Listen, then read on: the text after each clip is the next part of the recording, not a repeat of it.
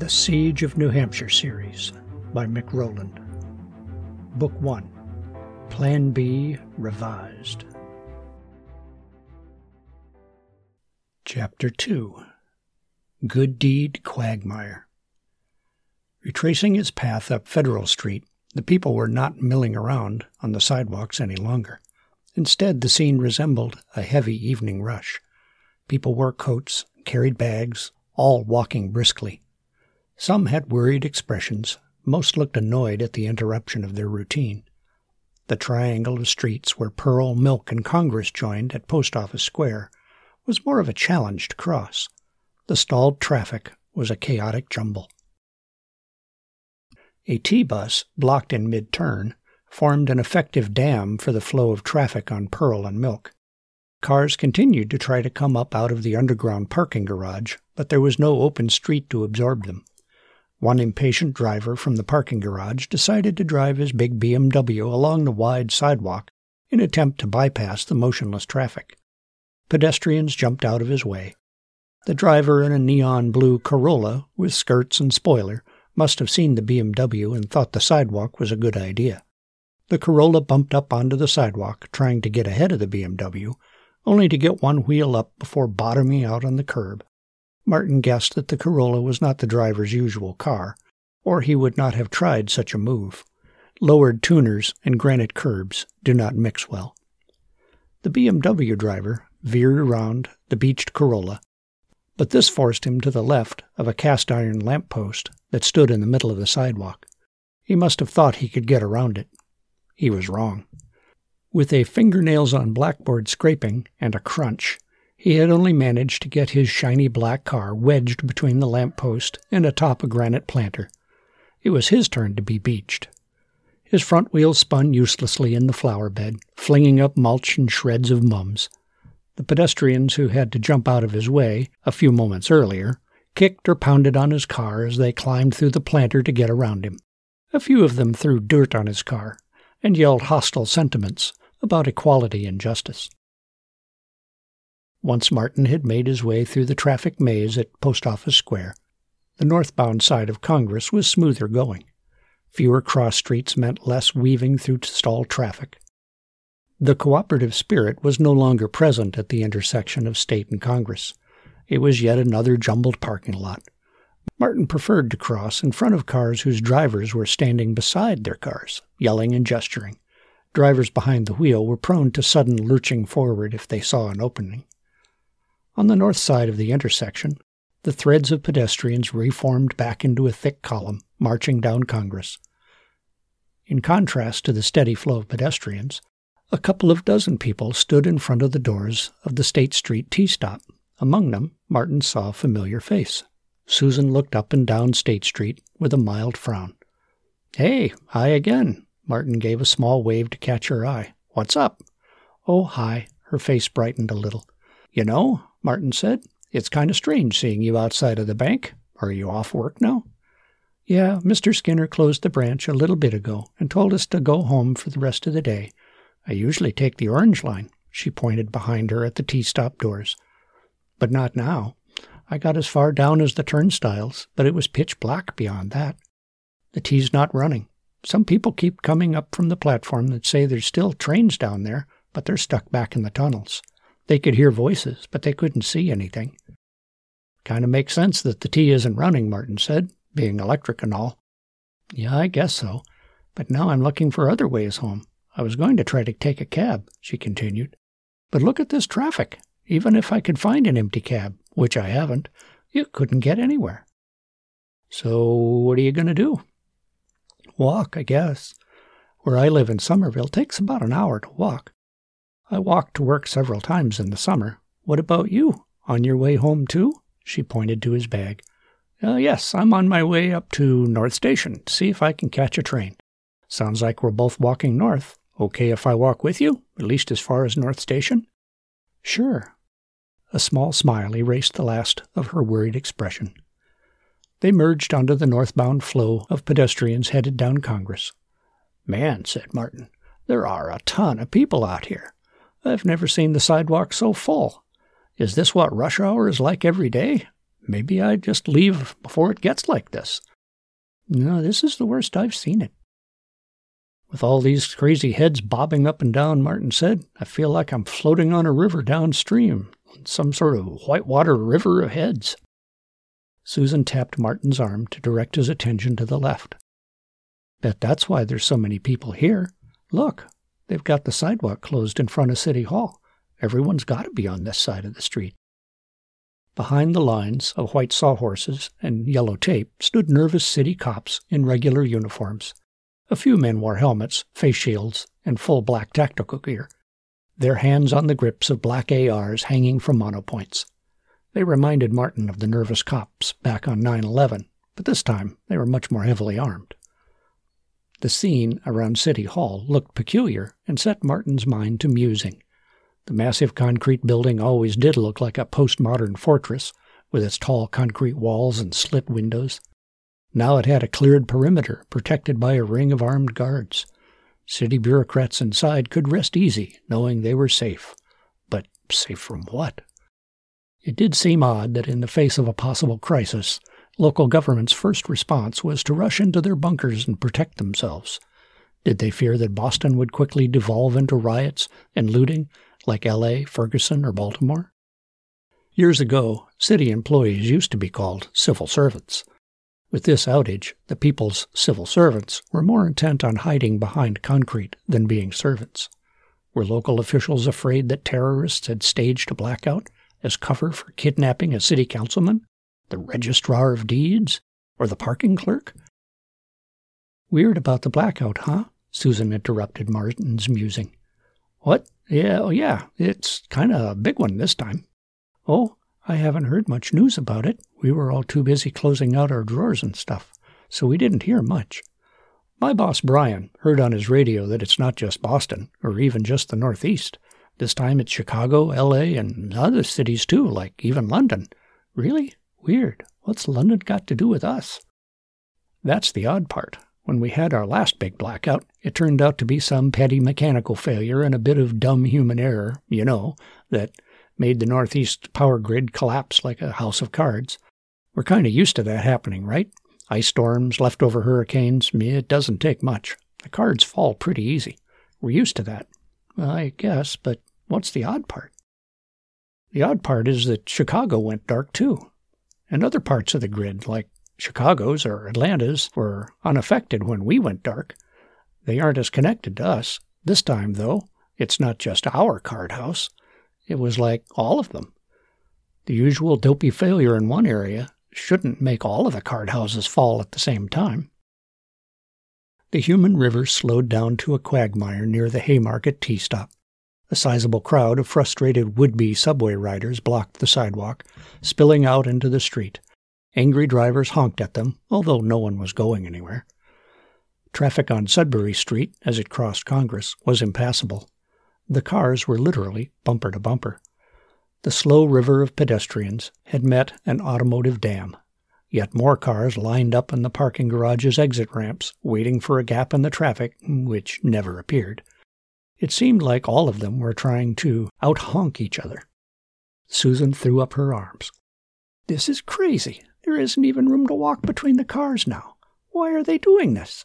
It's not like being 12 inches closer gets them home any faster. Martin glanced at the many scowling drivers. Maybe they're just all jealous of us pedestrians. If they can't get anywhere, maybe they figure nobody should. Kind of a dark side of equality. Well, that's just silly. I mean, come on. Martin interrupted.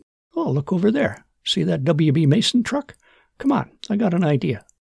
They pushed through the crowd and headed to the back of the truck.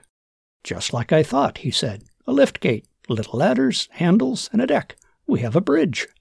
He helped her climb up and across the deck. The driver immediately behind the truck honked loud and long. He edged the long snout of his silver Infinity beneath the truck. It was a futile gesture. Martin and Susan were walking across the liftgate deck above his car. The driver silently shouted inside his chrome and glass box. He gestured vulgarities and to add visuals to his disapproval. When several other pedestrians followed Martin up onto the liftgate, the angry Infinity driver got out and pulled the man off the ladder. Mr. Infinity was intent to stop such flagrant cheating. A disorganized brawl developed. "Man, I'm glad people are handling this outage like mature adults," Martin said. They sidestepped between a few more cars and quickly left the brawl behind. Passage under Government Center parking garage was going slow. Thick crowds swarmed toward the various stairwell doors. Martin considered the irony of them all struggling to get to their cars, only to be unable to get them out of the garage. Driving home was probably their only plan, so they were acting on it. "The last time we had a big blackout," said Susan, "the power was out for 2 days at my apartment.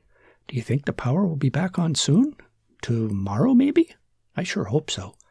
"I don't know. This sounds like it's a bigger problem than last time. Is there something special about tomorrow?" Susan's brow furrowed. "I was supposed to take my test tomorrow." "Test?" "Yes. I've been a teller for 6 months now. It's okay, but the pay is low.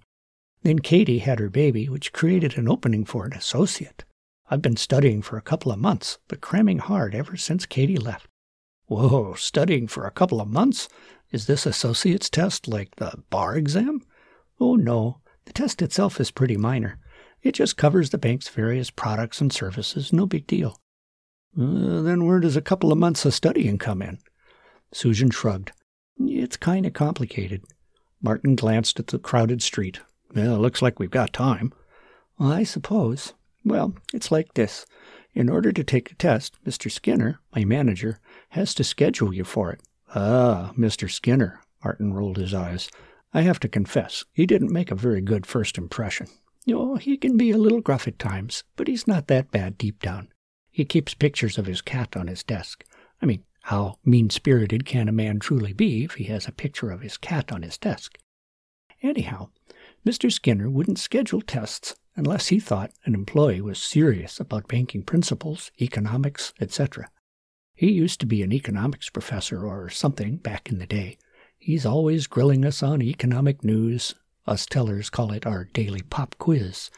It's usually some random questions about Keynesian economics or Fed policy or marginal utility and value theory, stuff like that. Even if you didn't need to know that for the test, that doesn't seem fair." "Well, maybe not, but I figured Mr. Skinner just wants to see who has a head for financial issues, promote the worthy employees, not the slackers. I wanted to prove that I was that worthy employee, so I read the books and listened to the financial news, stuff like that." "Ouch. Didn't that turn your brain to mush?" Susan laughed. "Well, at first, but it got better. Once you get past all of the silly jargon, it starts to make more sense. I tried to be ready for his pop quiz questions." "So, were you ready?" She partially concealed a beam of pride. "Well, I guess. Mr. Skinner thought so. He scheduled me to take the associate's test tomorrow. I'm so excited and nervous at the same time. I really want to move up. I could use the pay raise." Martin frowned. "But wait, if you become an associate, you won't be at the window to take my deposits on Mondays. I'll have to go to Angry Eyes." "Angry Eyes? You mean Laurie? You call Laurie Angry Eyes?" "Well, not to her face, only to myself, or, okay, Brian too, but that's all. You have to admit, she has seriously angry-looking eyebrows." "No, well, maybe a little, but still, that's not very nice." The corners of her mouth betrayed a suppressed smile.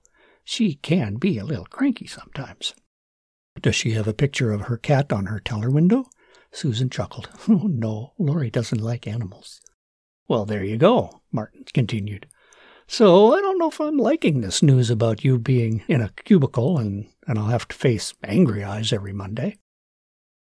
They walked without words for about a block. After a long pause, Susan offered, "But if you ever had any questions about your account—" "Well, here we are at North Station," Martin said. "Crowds are pretty thick here, too. Guess this is where we part ways." Susan looked down. "Yeah, I guess so." Martin felt a bit sad that they would have to part ways. Then he felt guilty for it. He had no business enjoying her company. Looking over her shoulder distracted him from his guilt. The platforms at North Station were crowded, like a refugee ship's deck. He stood on tiptoes to see over the cars in the parking lot. "Oh, hold on a minute. He climbed up the Jersey barrier for a better look. Where are the trains? What trains? Any trains. There aren't any. There's all kinds of people waiting on the platforms, but no trains. All the years I've ever driven by North Station, I don't think I've ever seen all of the tracks empty. There's always at least 1 or 2 trains. He hopped down and sat on the barrier. First, his alternative for the bus fell through. Now it looked like his alternative plan for the train was falling through too. Now that you mention it, neither have I, said Susan. This kind of ruins my plan to catch a train. You gotta have trains for that. Maybe they're just running late. You could wait for one. Martin rubbed the back of his neck. I don't think so. I'm not keen on waiting. Well, why not? She asked. I don't like the idea of waiting. I could be sitting there all day and for nothing if no trains ever came. Oh, okay, but if you don't want to take a train, then what else are you going to do? There's no tea or buses, and cabs are useless. Martin sat on the Jersey barrier in silence while his mind searched for any other alternative besides the one symbolized by the pack on his back. Try to buy a bicycle? Where? Bum a ride, he thought. That might work. Do people pick up hitchhikers anymore? He hadn't hitchhiked since college. He unzipped a little pocket on his pack and pulled out a small folded map. He had highlighted I-93 in yellow marker from the Bunker Hill Bridge to his usual exit in New Hampshire. He imagined hitchhiking up 93 to get his truck. It was a hybrid of his original plan to walk home, but with much less walking, if he could convince someone to give him a ride. On either side of the bold yellow line were thin lines in red pencil, marking out alternative side roads in case 93 was blocked. He stood up and adjusted his backpack straps on his shoulders. Looks like I'm back to my old plan B, walking home, just like you are. Oh, okay. Well, how far do you have to walk? Well, it is a bit of a hike. Walking to New Hampshire still sounded outlandish, even to him, and it was his plan. He was certain it would sound absurd to her, and he wasn't eager to sound absurd in front of her. Guess we better get moving, he tried to sound enthusiastic, mostly to encourage himself. You said that in the summer you walked home from the bank. Which way did you go? Susan looked around to get her bearings. I'd go up that way and take the bridge past the Museum of Science, then over that long bridge past the college, up to Rutherford Circle. It's not the shortest route, but it's a lot nicer than going over the rail yards. Ah, that's north-ish. Martin studied his map. Works for me. Mind if I tag along with you for a little while longer? That'd be okay, I guess. She suppressed a smile. Martin liked the idea of continuing in her company, but then felt guilty again at the pleasure. He mollified his guilt. It's just a few more blocks. It's not a big deal. Traffic in the intersection near the river were jammed too. Pedestrians zigzagged through the cars like nervous lab mice. Martin noticed many of the drivers had the usual traffic jam body language, rapid arm flailing, leaning forward to shout at their windshields, pounding on their steering wheels. Martin had sat through many a 3-hour commute and had not seen drivers quite so testy so quickly. Maybe when there's an obvious reason for slow traffic, like snow or rain, people accept the delays better. There's no good reason now, so tempers are short. Once Martin and Susan got onto the left side of the long bridge, there was no need to deal with traffic for several blocks. Susan pointed up at the people leaning over the balcony railings of the tall apartment buildings. Boy, I'm sure glad I'm only on the 2nd floor. Can you imagine what it must be like for these poor people without elevators? 10, 12 flights of stairs each way? That would really stink. Oh, yeah. I wonder how long those tall buildings like these can keep water pressure, Martin wondered out loud. I suppose when the water does run out, at least they've got a water source nearby. Not that you'd want to drink Charles River water. Perhaps if they had one of those really good filters, still they'd have to carry water up all of those stairs. What? Oh, why would they do that? Oh, well, never mind. I was just thinking out loud. She shrugged it off. So I took your deposits every Monday, and I always wanted to ask you what kind of business Ed Logix is. Yeah, it's kind of hard to describe. We make corporate and educational apps for schools and companies or special events. You're a programmer? Martin chuckled. Well, I used to code, but the past few years I've become more of a researcher. We've got a couple of wunderkinder who now crank out the code at warp speed. Things change so fast in development, I'm not so cutting edge anymore. Research? Yeah, I look up the content, the words, the pictures, history, famous people, geography, data, stuff like that. Like for games? Oh, nothing quite so fun. Usually it's boring corporate stuff, like the one we finished this summer, Con Tracker. It was for a shipping company. Most of it was a pretty front end for accessing the company's database for shipping containers, rates, schedules, routes, all really boring stuff. Brian sold them on jazzing it up a bit by adding a fun layer of explorers' routes, Columbus, Magellan, Cabot, guys like that. Brian's idea was that maybe people would think it was cool that their shipping container would follow the same route as Cabot. It's things like that. The client liked the idea, so I got to research all the Explorer. Sounds fascinating. Martin smiled skeptically. I like to think so, but most people I talk to about my work develop a deep glaze, darn near comatose. It's the sort of fluffy stuff that only nerdy education directors or PhD types think is fascinating. Susan smiled. I think you just call me nerdy, or a PhD type. Well, I'll go with the latter. They pushed through the students milling around on the sidewalks in front of the community college. Most of them stared at their phones, more robots waiting in vain for instructions from the mothership. Some of them were talking on their phones. Maybe they were getting through. Martin tapped his phone number in and listened to the same circuits busy recording. He tried to pull up a news site, but only got a spinning wheel and server not found messages. I've got some signal, but no lines are open yet. Does yours work? Susan tried her phone. No, I get a recording to try again later. Text messages might get through, so if you wanted to let someone know you're headed home, it might be good to do it soon. Good idea. She began tapping. If my dad hears that Boston has had a blackout, he'll get all worried. Here I'm 35 years old, but in his mind, I'm forever 6. That used to bother me, but now I think it's kind of cute. There, it says, message sent. Your folks live in the area? Martin asked. He wondered why she did not text whoever was waiting for her at home in Somerville, but quickly shut down that line of curiosity. It was none of his business. We used to live out north of Turner's Falls, in western Mass, when I was a kid, but after I went to college, they moved out to Ohio. She put her phone away. That's it? One text? Well, I don't want to sound like I'm stereotyping or anything, but I thought girls had zillions of friends they texted back and forth with all the time. Not this girl. Besides, I'm not into texting all that much. I prefer face-to-face. That's why I like my bank job. I'm hearing sirens mixed in with all the honking, Martin said. Police cars, maybe? Yes, I do too. They don't sound like police cars, though. Fire trucks is my guess, said Martin. Look across the river. They had walked clear of the tall Schraft building, leaving a clear view of the Mystic Power Station across the river. Black smoke rose from the base of one of the white metal buildings. That's not coming from the smokestacks. They must have had an equipment fire in there. You think that's why the power went out? A fire at the power station? Susan's voice carried a hint of hope. Seems like that's something fixable, right? They could have it back by morning? I don't want to be a wet blanket, but I don't see how a fire at Mystic Station would take down Chicago or L.A., too. Might be related, but it's got to be bigger than just fire at Mystic. Well, I can still hope you're wrong. Susan stopped at the edge of the curb.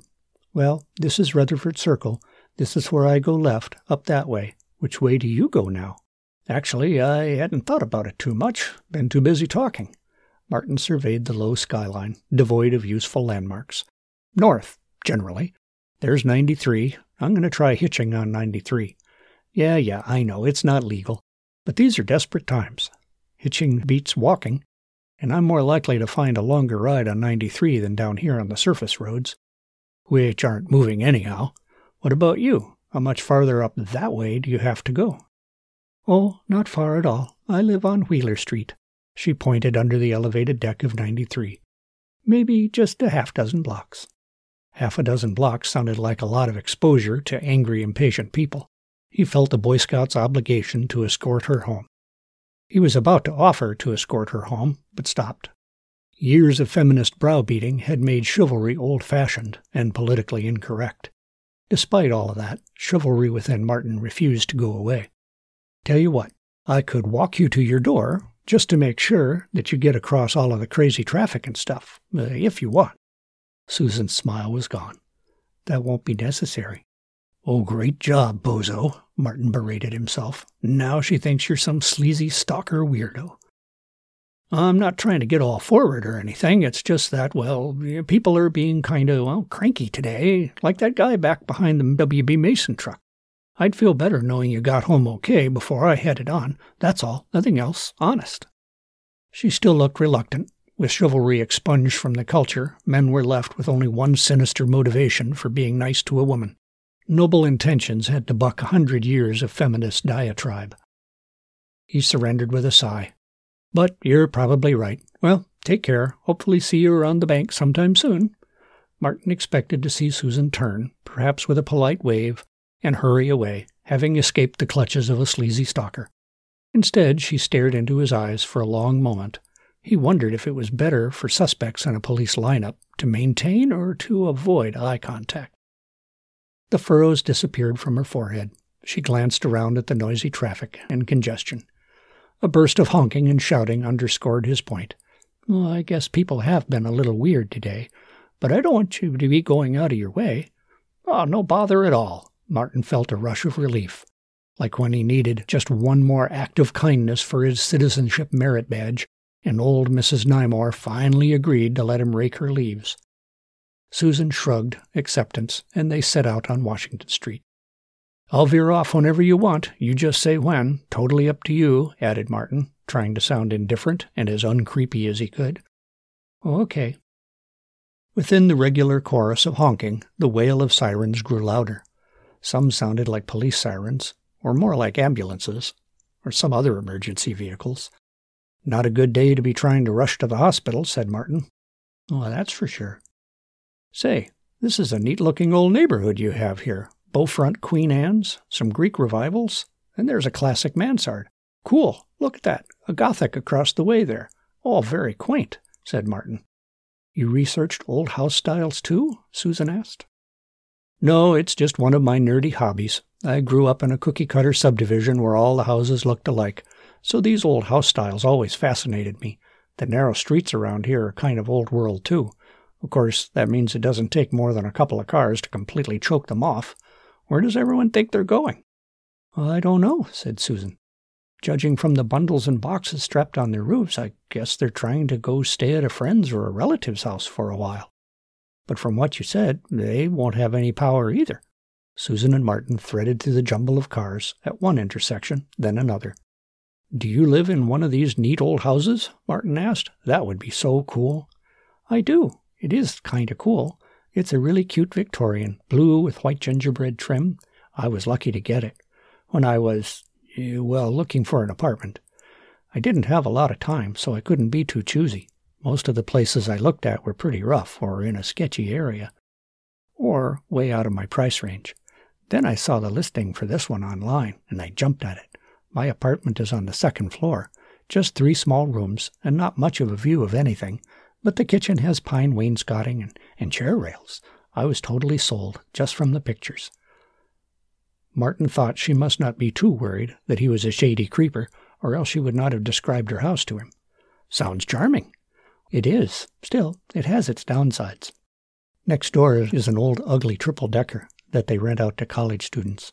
The boys on the second floor can be pretty obnoxious at times. They like their loud parties late into the night.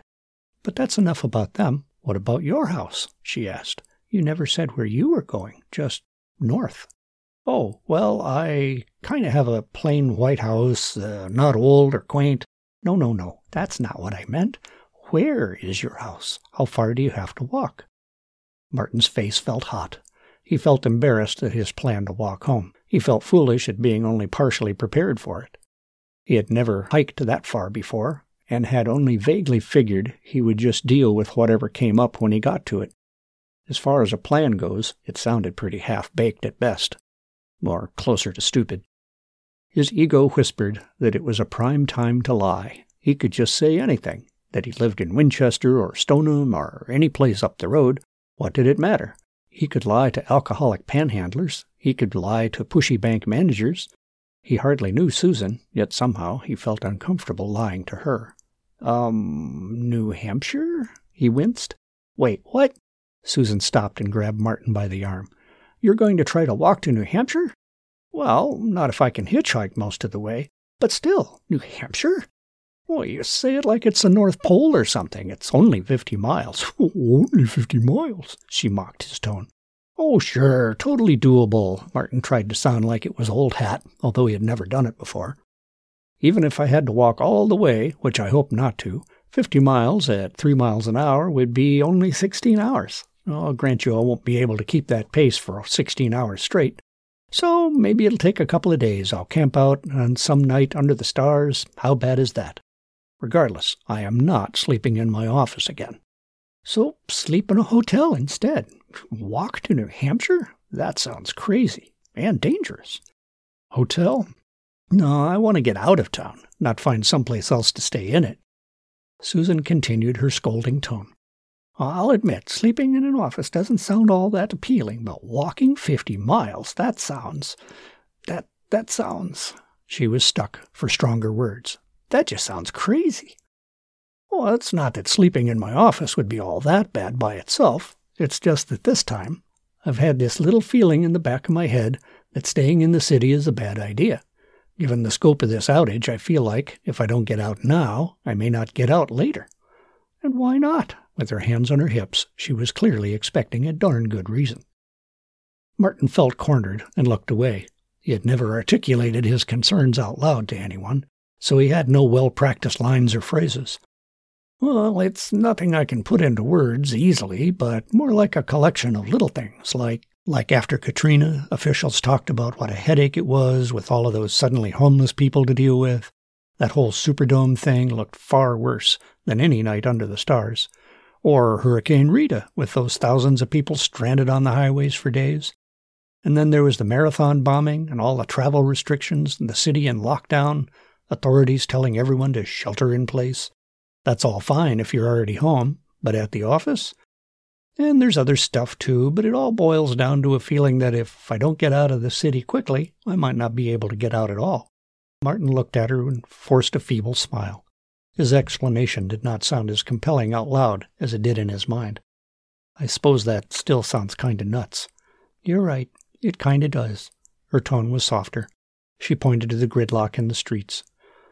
But given how traffic keeps jamming up, no one else is getting out of the city anyhow. That's why I plan to keep moving, get as far as I can before dark, but the first order of business is to get you home. Then I can get started hitchhiking. They walked without speaking for several blocks. Martin broke the silence, pointing to a plume of black smoke rising over the rooftops. Really a bad day to have a fire. I doubt the fire trucks could ever get up these blocked, narrow streets. Susan looked at the smoke for a moment, then her face went pale. That's coming from near my house. She bolted and ran. Martin ran behind her. He could hear sirens in the distance, but he could also see another plume of black smoke rising farther south. Were the trucks headed for this fire or that one? The sirens sounded roughly in between them. As they rounded the corner onto Wheeler Street, Susan stopped. Oh, thank God, it's not my house. It's the triple-decker. They ran along the opposite side of the street. A crowd of neighbors had gathered there, gawking blankly as if the fire was some street theater. Martin and Susan stood and watched for a few minutes, too. Fire filled the second-floor deck, curling up to consume the third-floor deck. Thick smoke poured out of the second-floor windows. Martin turned to Susan. I really don't think the fire department is going to get here very soon. Look how those sparks are carrying. The way those flames are spreading, your house might go up, too. Susan gasped. It can't. This is all I have. Maybe we'd better run in and save some of your stuff, just in case. Martin pointed to the embers floating down onto the roof of the Victorian. Susan let out a little scream and then rifled through her purse for a key. They ran up the wooden porch steps, through the heavy door, into the switchback stairway. She struggled to get a key in the lock. She pushed the door open, ran in, but halted in the middle of the living room. Oh, what do I save? Where do I start? Well, start with things you can't replace. Important papers, things like that. I'll go grab some clothes out of your closet, just in case. Martin rushed into the bedroom while Susan plucked family photos from the mantel and shoved them into a canvas shopping bag. Martin threw open the closet doors, grabbed an armful of clothes from the bar and tossed them on the bed. The gap in the closet revealed some luggage. He opened the roller bag on the bed and tried to fill it with roughly equal quantities of shirts, pants, and sweaters. The roller bag filled up quickly. He pulled out a duffel bag from the closet. He yanked open the dresser drawer, intent to scoop out socks and things. His hands froze in mid-scoop. Bras and panties. It had not dawned on him that volunteering to get her clothes would mean bras and panties. He hardly knew Susan. Chivalry had no business touching her underwear. Why had he not thought there would be bras and panties?